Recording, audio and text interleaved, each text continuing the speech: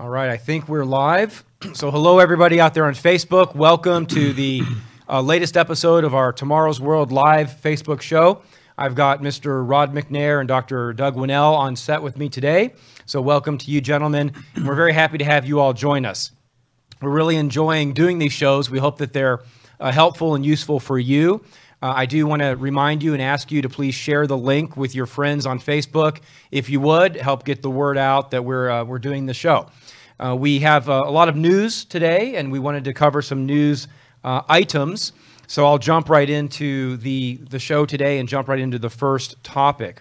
As many of you know out there in the world who's watching the show right now, we've had some really terrible attacks, terrorism attacks lately, in England especially, in Great Britain.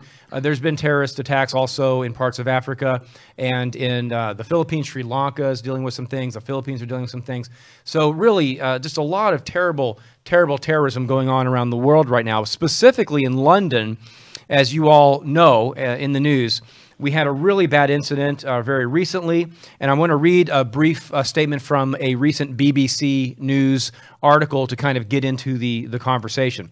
The article is titled, this is from just a few hours ago, it's titled, "London Attack Video Emerges of Police Shooting." And it's quite a lengthy article. I'm sure you all have been following this, but it mentions that there was CCTV footage that showed the three men attacking a pedestrian in a market before charging at the armed officers. The men were then shot dead. In total, 17 people have been arrested and 5 remain in custody. And that's a data point I think that is worth reflecting on. That 17 have been arrested and 5 remain in custody. So quite a large network potentially of people who were involved in this, at least may have been involved. The article mentions that police have named Yusuf Zagba, a 22-year-old Moroccan-Italian man who lived in East London, Karoum Butt, a 27-year-old from Barking, and Rashid Redouane, 30, who also lived in Barking. And it mentions that these 3 men drove into pedestrians on London Bridge before stabbing people in the Borough Market. So I won't read all of the news item, but I guess the question is why. The question is why. That's what people are asking. I've got children, you all have children, and I know a lot of times children are asking why, but not just children, adults are asking why. And I do think we've got some answers we can share. So let's kick it off. Maybe Dr. Winnail, you can jump in first with big picture, what's going on, why? We're living in a period of time today whenever violence seems to be spreading all around the world. And many of these violent attacks have come from Islamic people. And we live in a world today where nobody wants to say anybody's right or nobody's wrong. We just accept everything. Yet there was an article in the Wall Street Journal on Monday of this week. It says, "Jihad returns to Britain. The UK is waking up to the ideological nature of the Islamic threat."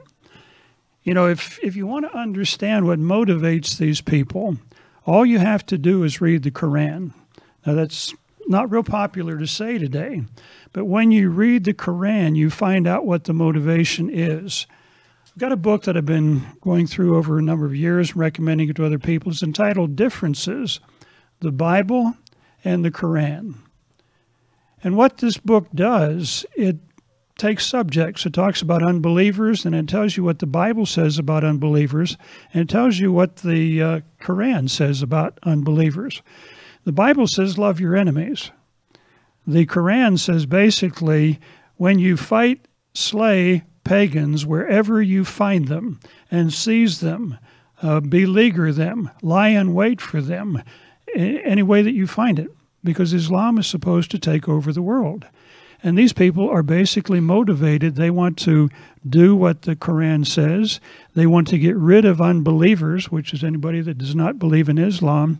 And again, we don't want to talk about these things today, but this is what motivates these people. It talks about if somebody leaves the faith, then you crucify them, you cut their hands off, you cut their feet off. This is barbaric behavior. But this is what is motivating people today.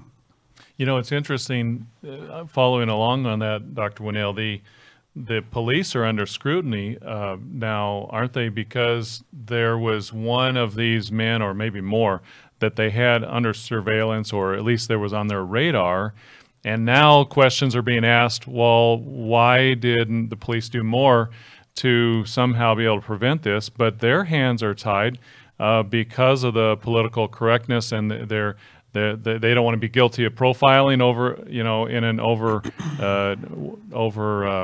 extreme way. And so it really is a difficult situation when our culture is so tolerant of any view, of every view. So the question then becomes, what's happening in our Israelite nations? And this is a part of prophecy, isn't it? It's a part of some of the curses that are coming on us because of our sins. Again, we're living in this very tolerant age. I've got another paper here off the internet that says tolerance will not stop terrorism. And it's the same thing that appeasement never stopped anything before. And we try and appease people. Well, they don't have enough jobs and they're not treated right and so on. Appeasement doesn't work. Tolerance doesn't work. Again, we're not advocating violence against anybody, but I was reading also that Italy is very different. They do not tolerate terrorism. And they arrest people, they get rid of them because they're not going to put up with it. Whenever something happens like in London and people put out flowers and they buy teddy bears to help people deal with their stress and so on, these terrorists look at that and say, you're a bunch of weaklings. You're not going to do anything to us. Yeah, they had the names of these people, but they had something, I think, like 3,000 or 4,000 people, and they're trying to figure out which one is going to do something. If you've got a list of 3,000 or 4,000, you could arrest them all. And then you remove them, so you remove the threat. But we don't do things like that today in our liberal societies because it's not the politically correct thing to do. In Leviticus, it talks about, God, it's Leviticus 24, and he talks about you shall have the same law for the stranger as well as for the Israelite. God, in God's law, in the Christian Bible, does not tell us to go off and kill and murder people who don't agree with us. We're supposed to treat the foreigner fairly. And again, Leviticus 24 is very clear about that. Having said that, I want to agree with what you meant, the point you're making.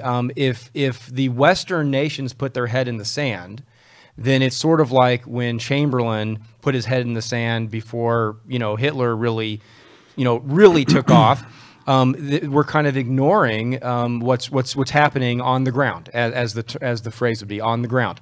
And so we have a religion that does teach that the infidel needs to be either killed or needs to pay the tax or needs to convert. Those are your three choices. Mm-hmm.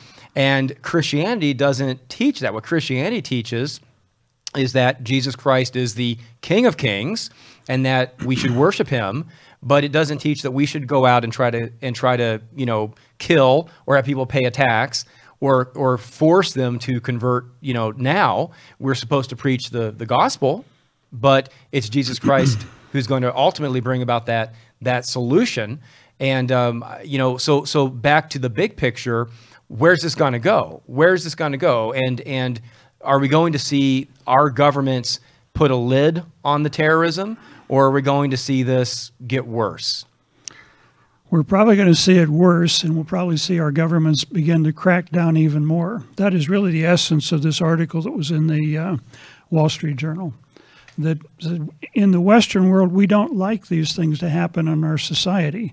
And when they do begin, if the governments don't do anything, there's going to be political pressure from people to say, you've got to do something. You've got to protect us. There's an interesting scripture in Psalm 127, verse 1, where it says, unless the Lord builds the house, they labor in vain who build it. But then the latter part of that verse says, unless the Lord guards the city, the watchman stays awake in vain. We're not trusting in God today. We are looking to our own methods, our own ways to try and solve these problems. And yet God basically says he's going to allow the Israelite nations to experience really severe consequences because we've turned our back on him and we've turned our back on his ways. The Bible teaches we shouldn't kill, we shouldn't steal, we should be respectful of people. But those are not the values that our people are learning today, unfortunately. You know, and just to follow up on that, Jeremiah 17:5 says, "Cursed is the man who trusts in himself. It makes flesh his strength. But blessed is the man who trusts in the Lord, whose hope is in the Lord." And so, as you said, as a people, we are clearly turning away from any semblance of trusting and looking to God for strength. And maybe that is for those who are really listening and who want to know how to be protected in the near future when these things are increasing. That's the answer. That we look to God. We can't, rely on human means, whether it's the government or whether it's military, whatever. Ultimately, everyone must look to God and align our lives in such a way as to ask for His protection. And I think that's a good segue into the next topic we wanted to talk about, which is, where are we putting our trust? Are we putting our trust in God, or are we putting our trust in our human leaders? Now, we do need to respect. I think it's Romans 13:1 that says that all authority was given, or is given by God. So we need to respect our leaders. But where do we put our trust? And we, are we going to solve our problems? And so the next question has to deal with that. The snap elections in Britain. And has to deal with this, Britain, Theresa May has called a snap election. Why did she do this? Well, she wants to garner more support so that she has a greater majority so that she can negotiate the British exit, the Brexit, more favorably, or at least favorably in her, according to her goals. But what we see is that Britain has kind of gotten themselves into a difficult situation. They're joined up with Europe, but now they want to get out of Europe. And we also see this terrorism that's playing a part of this, right? Because we see that there's been these terrorist attacks. And so who's the right person to lead Britain through that? And who's the right person to deal with that? So you have multiple things happening now.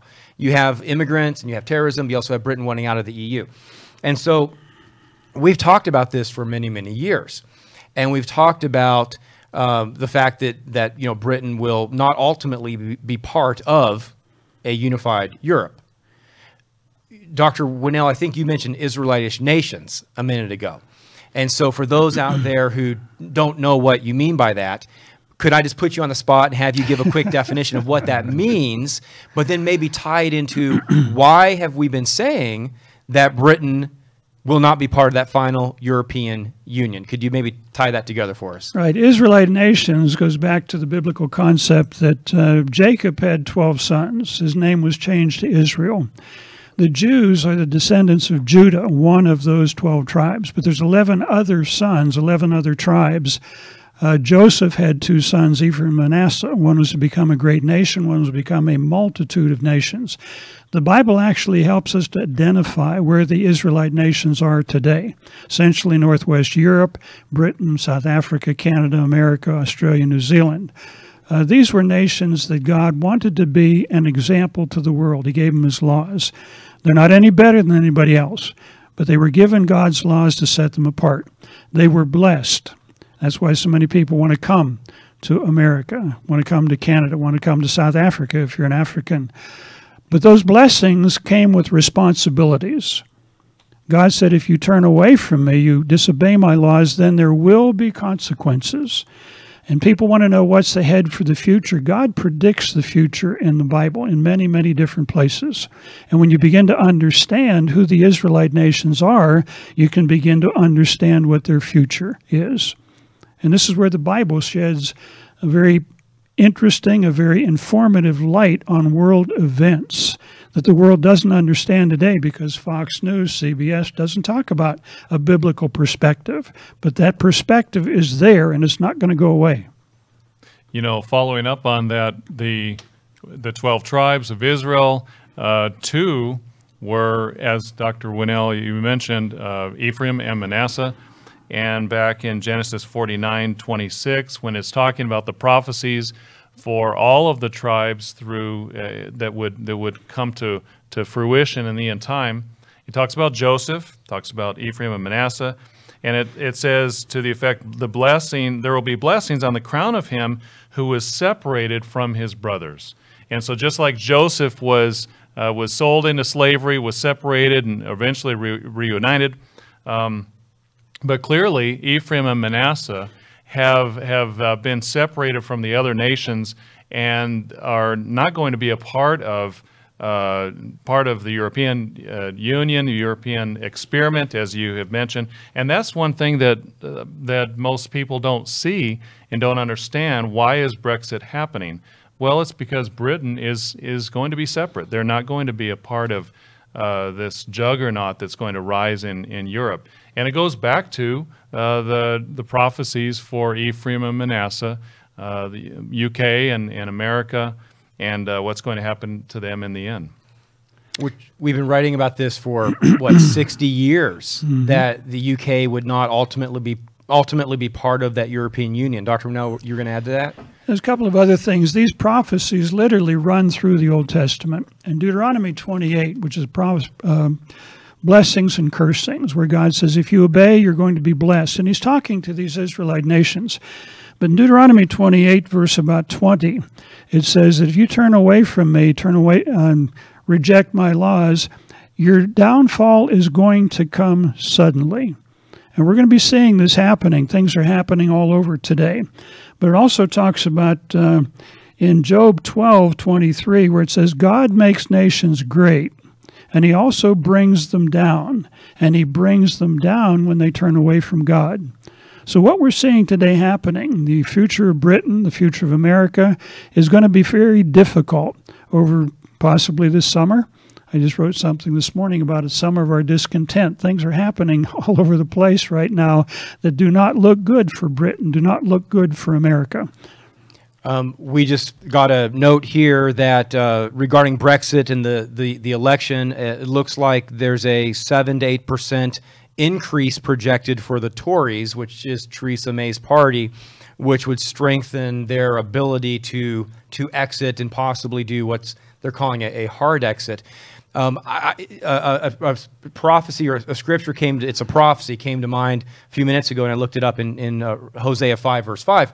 When we talk about the Israelitish nations and we talk about understanding what's going to happen in the future, if we understand Bible prophecy and the identity of who Ephraim and Manasseh and Judah are, then it helps us understand what's happening in the news. And so I want to read this for our viewers out there. It's Hosea 5, verse 3. God says through Hosea the prophet, I know Ephraim, and Israel is not hidden from me. Now, who's Ephraim? Ephraim, biblically speaking, is Britain and the British descended people. And that's a lot of information maybe for those who have not read our booklets and proven it for themselves, but that's the answer. And then God says, Israel's not hidden from me. Well, now he's not speaking about just Britain or just Ephraim, but all of Israel. And then he goes on to say that they've committed harlotry, so going after paganism, foreign gods. And then he says in verse 4, they don't direct their deeds or turn back toward him. But I want to get down here to verse 5, Hosea 5:5. It's a really interesting, sobering prophecy, which I know you're familiar with, that says, the pride of Israel testifies to his face, therefore Israel and Ephraim stumble in their iniquity, Judah also stumbles with them. So here you have God saying, Israel, Ephraim, and Judah, all of them. Now, that didn't happen historically. As we all know, that did not happen historically. So either God is mistaken or this is a future prophecy. And so when we look at Brexit's mostly Ephraim. We know the United States is an Israelitish descendant country. The Bible says we're going to stumble together at some future time. So that's one of the many reasons we know that Britain won't be part of this European Union forever and ever.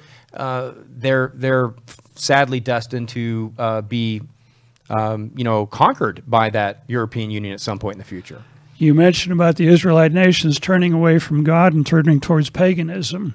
I lived in England for about 5 years, and I was down in the southeast where Stonehenge is and some other things, and I was there on the summer solstice.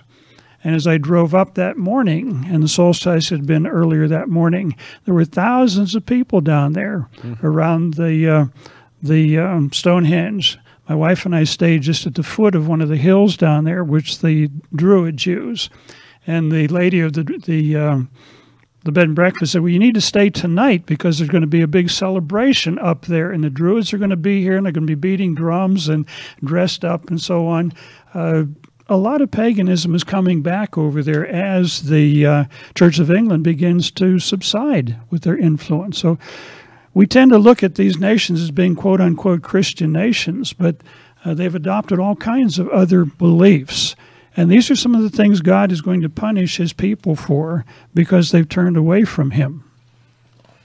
I want to remind everybody to share the link, and I want to say hi to some people. We've got, frankly, people joining us from all around the world, as well as right here in Charlotte. So hello to people from South Africa, from the Philippines, from Europe, and from right here in Charlotte.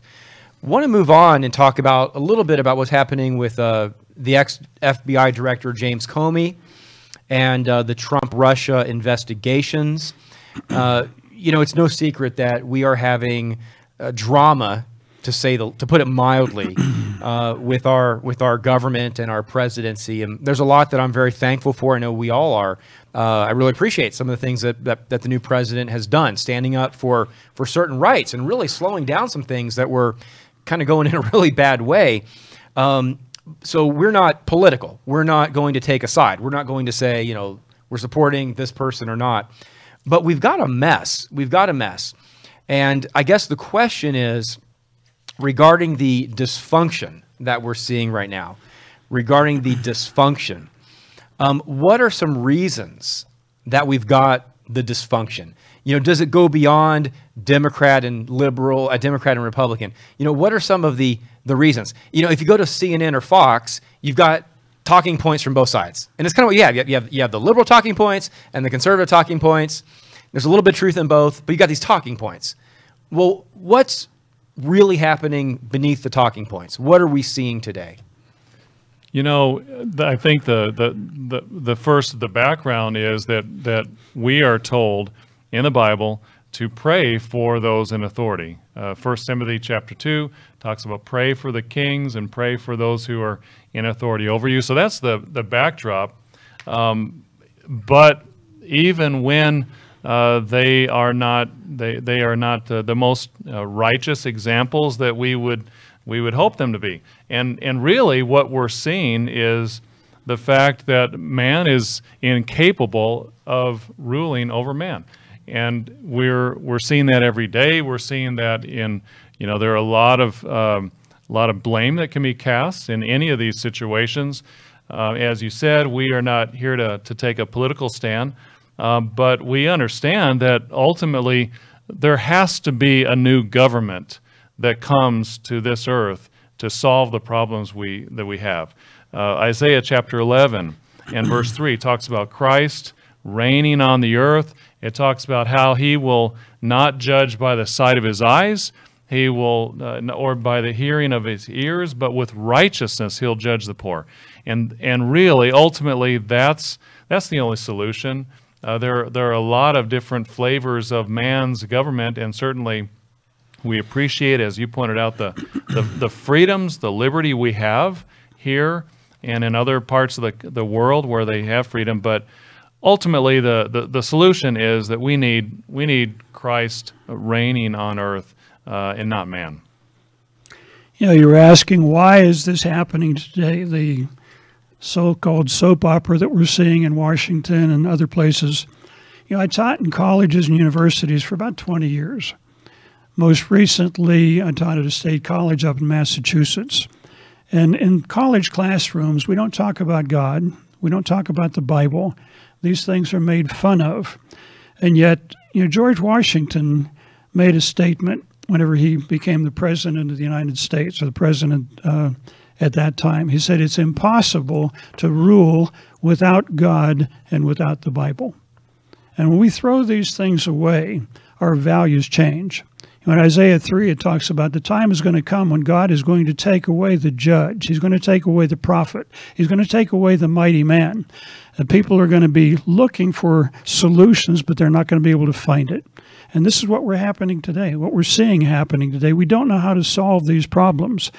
My When he says he's going to take away the wise leaders, he also says children are going to rule over them. He's not talking about little children. He's talking about impulsive, impatient, inexperienced, self-motivated people, that they're not there to serve people, they're there to serve themselves. And when we lose a set of values where we're focused on wanting to do things God's way and we do it our way, there's going to be consequences to that. And the Bible tells us these things, in spite of the fact we don't believe the Bible anymore. Right. There's an interesting story in 1 Samuel where during the time that Samuel was the judge and God was ruling over Israel through him, and then toward the end of his life, when he was on the decline, then the Israelites said, "We want a king." And so Samuel was a bit discouraged about this, and God told him, "Look, they have not rejected you, they've rejected me, that I should rule over them." And so it's interesting how, as Dr. Winnail, you were saying, how we ultimately, we need the Bible, we need God's Word to rule over us, and to the degree that we do that in any society, any government, people are blessed. Proverbs 29 verse 2 says, when the righteous are in authority, people rejoice, but when the wicked rule, people groan. And so as that wanes, certainly we're seeing the effect of it. An interesting point about Proverbs 29 verse 2 is, in order to be righteous, that by definition means we're following God's law. Mm-hmm. You know, I think it's easy to read that verse sometimes, and right. It doesn't mean just you're a good person. It means that you're a good person who's trying to obey God's law. God's law works, and I feel empathy and sympathy for our president and for because I know there's many that are trying. I mean, they're trying to do what they feel is good for the country. But without God's law, we're just not going to be blessed by God. We're not going to have success because we're, whether it's the Sabbath day or tithing or pagan, pagan holidays. There's so many ways that we're just not keeping God's law. We're forfeiting those blessings. There's another dimension here too. We read in the Old Testament where God confounded the enemies of Israel. In some cases, they fought each other. They turned on each other. Mm-hmm. God also says he's going to bless nations that obey him, and he's going to bring down nations that don't. It's going to be interesting to watch because we seem to be feeding on ourselves today. Political parties are going after each other, whether it's in the UK, whether it's in South Africa, whether it's in Canada, whether it's in the United States. We're literally devouring ourselves. And a nation that is divided is not going to stand. Abraham Lincoln understood that. So as we divide ourselves, it's really Satan working on the minds of people. As we turn away from God, we're going to reap what we're sowing. So much of what we're talking about today is government. I want to turn to Revelation chapter 5 real quickly, and because what do we preach? The good news is the gospel of the kingdom of God, that Jesus Christ will set up God's government on the earth. Let me read this, and maybe we can talk a little bit about what will happen in that time, right? Just a little survey, a little overview. But Revelation chapter 5, let me get to it here. I'm going the wrong direction. Here it is. So we have Revelation chapter 5, verse 8 to 9 talks about the Lamb, and there's this picture of the throne and God in heaven. And then we find in verse 9 that Jesus Christ is noted as being worthy to take the scroll, open the scroll. He has redeemed us, so we're thankful for his sacrifice. And then verse 10 talks about certain people, somebody being made kings and priests to our God. So right there, it's to God, the God of Israel, not Buddha or Joseph Stalin or this guy in North Korea, right? It's the God of Israel, and somebody's going to be made kings and priests and reign on the earth, right? And so we're talking a lot about government today, and I'm getting a little bit off of the notes, but maybe just to bring some more encouragement and optimism to it. What is it that we are looking forward to in the millennium, in the kingdom? What is it we're looking forward to? Let's paint that picture briefly for some of our audience who maybe hasn't studied this, maybe hasn't looked into it. You know, as you'll say sometimes, Dr. Winnail, are we going to go up just to heaven and just sit on a cloud? You know, what is this going to be, this government that we talk about? You know, Jesus Christ is going to come back to this earth and reign on this earth as a king. You know, we read about this in Isaiah 9. He's going to come back, establish a government of justice and peace. Many people think today that if you believe in Jesus, we're going to go to heaven and, like you said, sit on a cloud and play harps and so on. And yet we've lost the essence of the gospel. Jesus Christ commissioned his disciples to go into all the world and preach the gospel of this coming kingdom of God. You know, Edward Gibbon mentions in his book, The Decline and Fall of the Roman Empire, that the early church, for the first several hundred years, looked forward to reigning with Jesus Christ on this earth. That's not what you hear about in churches today. And yet that's what the early church taught. That's what Jesus Christ and the apostles taught. And it's going to be exciting to literally begin to reign on this earth, teach people the right way to peace, the right way to joy, the right way to happiness. And it's going to be a very exciting time. It's going to be for a group of people called the first fruits. You know, and going one step further in Matthew 25, who are those people? He talks about those who are faithful and those who are using the talent, the mina that God has given them. He says, well done, good and faithful servant. You are faithful over a few things. Is it in verse 21 of Matthew 25? I will make you ruler over many things. Enter into the joy of the Lord. And I think it's in Luke, in the book of Luke, the same parable talks about ruling over cities. And so what we're talking about is, as Dr. Winnail, you said, the first fruits, the people who are the elect, those who are submitting and willing to submit their lives to living God's way now. That's what the Bible says. They're going to be ruling under Christ, have a chance to help him to administer for the first time on this earth a wonderful government that will be there really to work for all. You know, the apostles understood that. That's why they were so excited about their calling. That's why they were willing to give their lives. You know, in Acts chapter 1, when Christ was resurrected, preparing to go to heaven, they said, will you at this time restore the kingdom? In other words, do we get our crowns now? Do we get a chance to rule now? And he said, well, it's not for you to know right now. He has a time scale. There's going to be a smaller group of people God is calling and working with now. And then eventually everyone who's ever lived is going to have a chance to understand this same truth. So it's a really exciting future to look forward to. And then one step further, that Christ told them specifically, you 12 will reign over the 12 tribes of Israel. I mean, it's amazing how much detail he gives to even the structure of the government coming. And Jesus did not say if you blow yourself up, you're going to wind up in heaven in paradise with 70 virgins. Right. Had a very different message, Right. a very different message. Well, I mean, he told his disciples in John that you know, that he'd overcome the world and that he was going to the Father and that they would suffer tribulation, they would die in their sin. And he said that, but that he would come again. And so, you know, we talk about original Christianity. That's something Dr. Meredith really started to emphasize. You know, let's talk about original Christianity. And you can't get much more original than Jesus Christ talking to his disciples, you know, before his crucifixion. And then, of course, after that, you've got Pentecost coming up, you know, after that. And he was talking to them about, you know, going to the Father, but coming again. And we just celebrated Pentecost, which has to deal with righteous government and those who will inherit, you know, immortal life in the family of God. I thought maybe we could spend a few minutes talking about Pentecost. There's an article that somebody gave me earlier today, and I won't read from it at all, but it's from the Catholic Herald, and it's just talking about a charismatic Pentecost vigil, and the Pope attended it, and it's a charismatic Pentecost, you know, celebration. Now, what they're doing is noting that the New Testament Church, you know, started at that time, and they're trying, but there's so much they don't understand the Roman Catholic Church doesn't understand, and most people don't understand about Pentecost.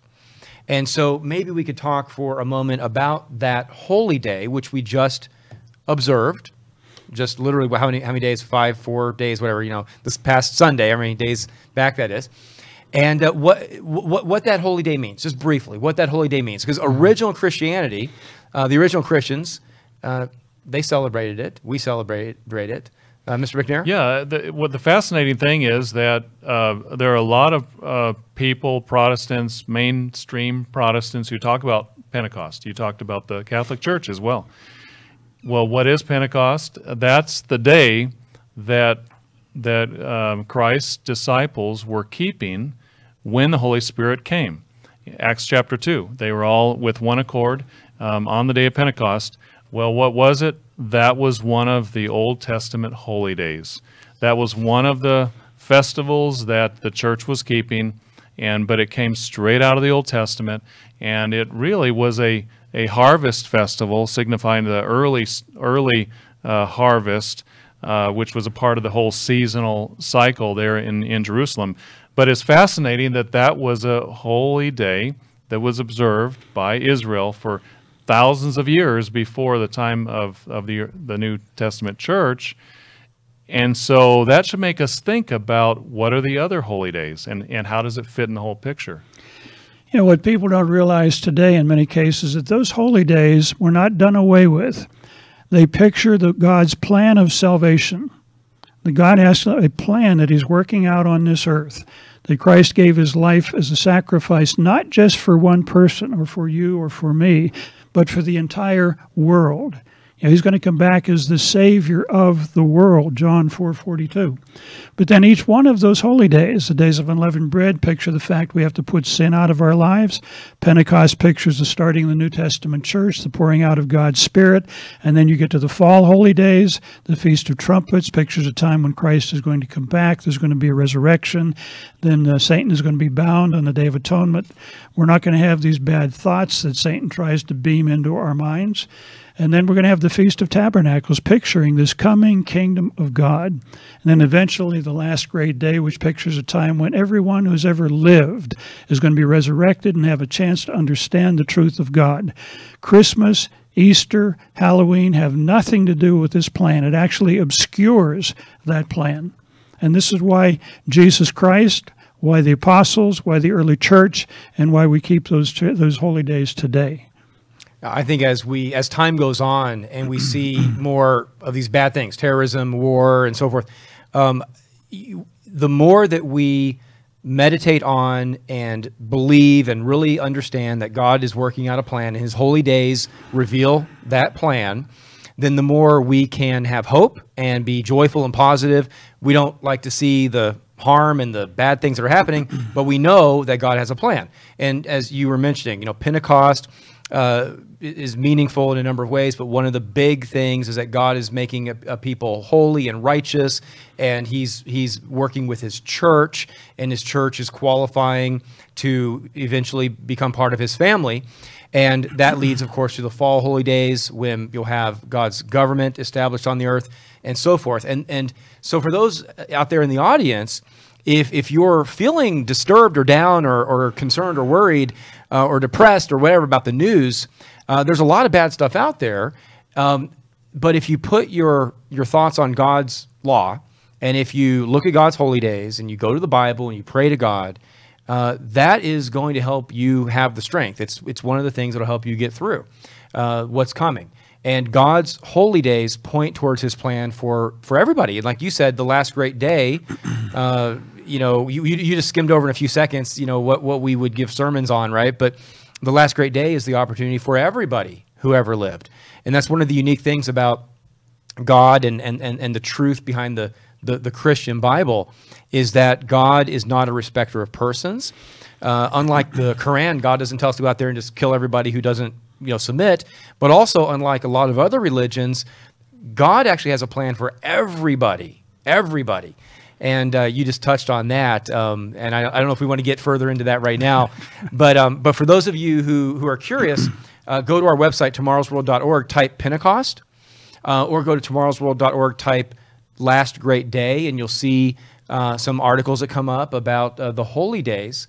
I also want to mention real quickly, we're going to start to wrap up in a minute. Looks like this is probably the most watched show we've had yet. It was encouraging. We saw people from Qatar online.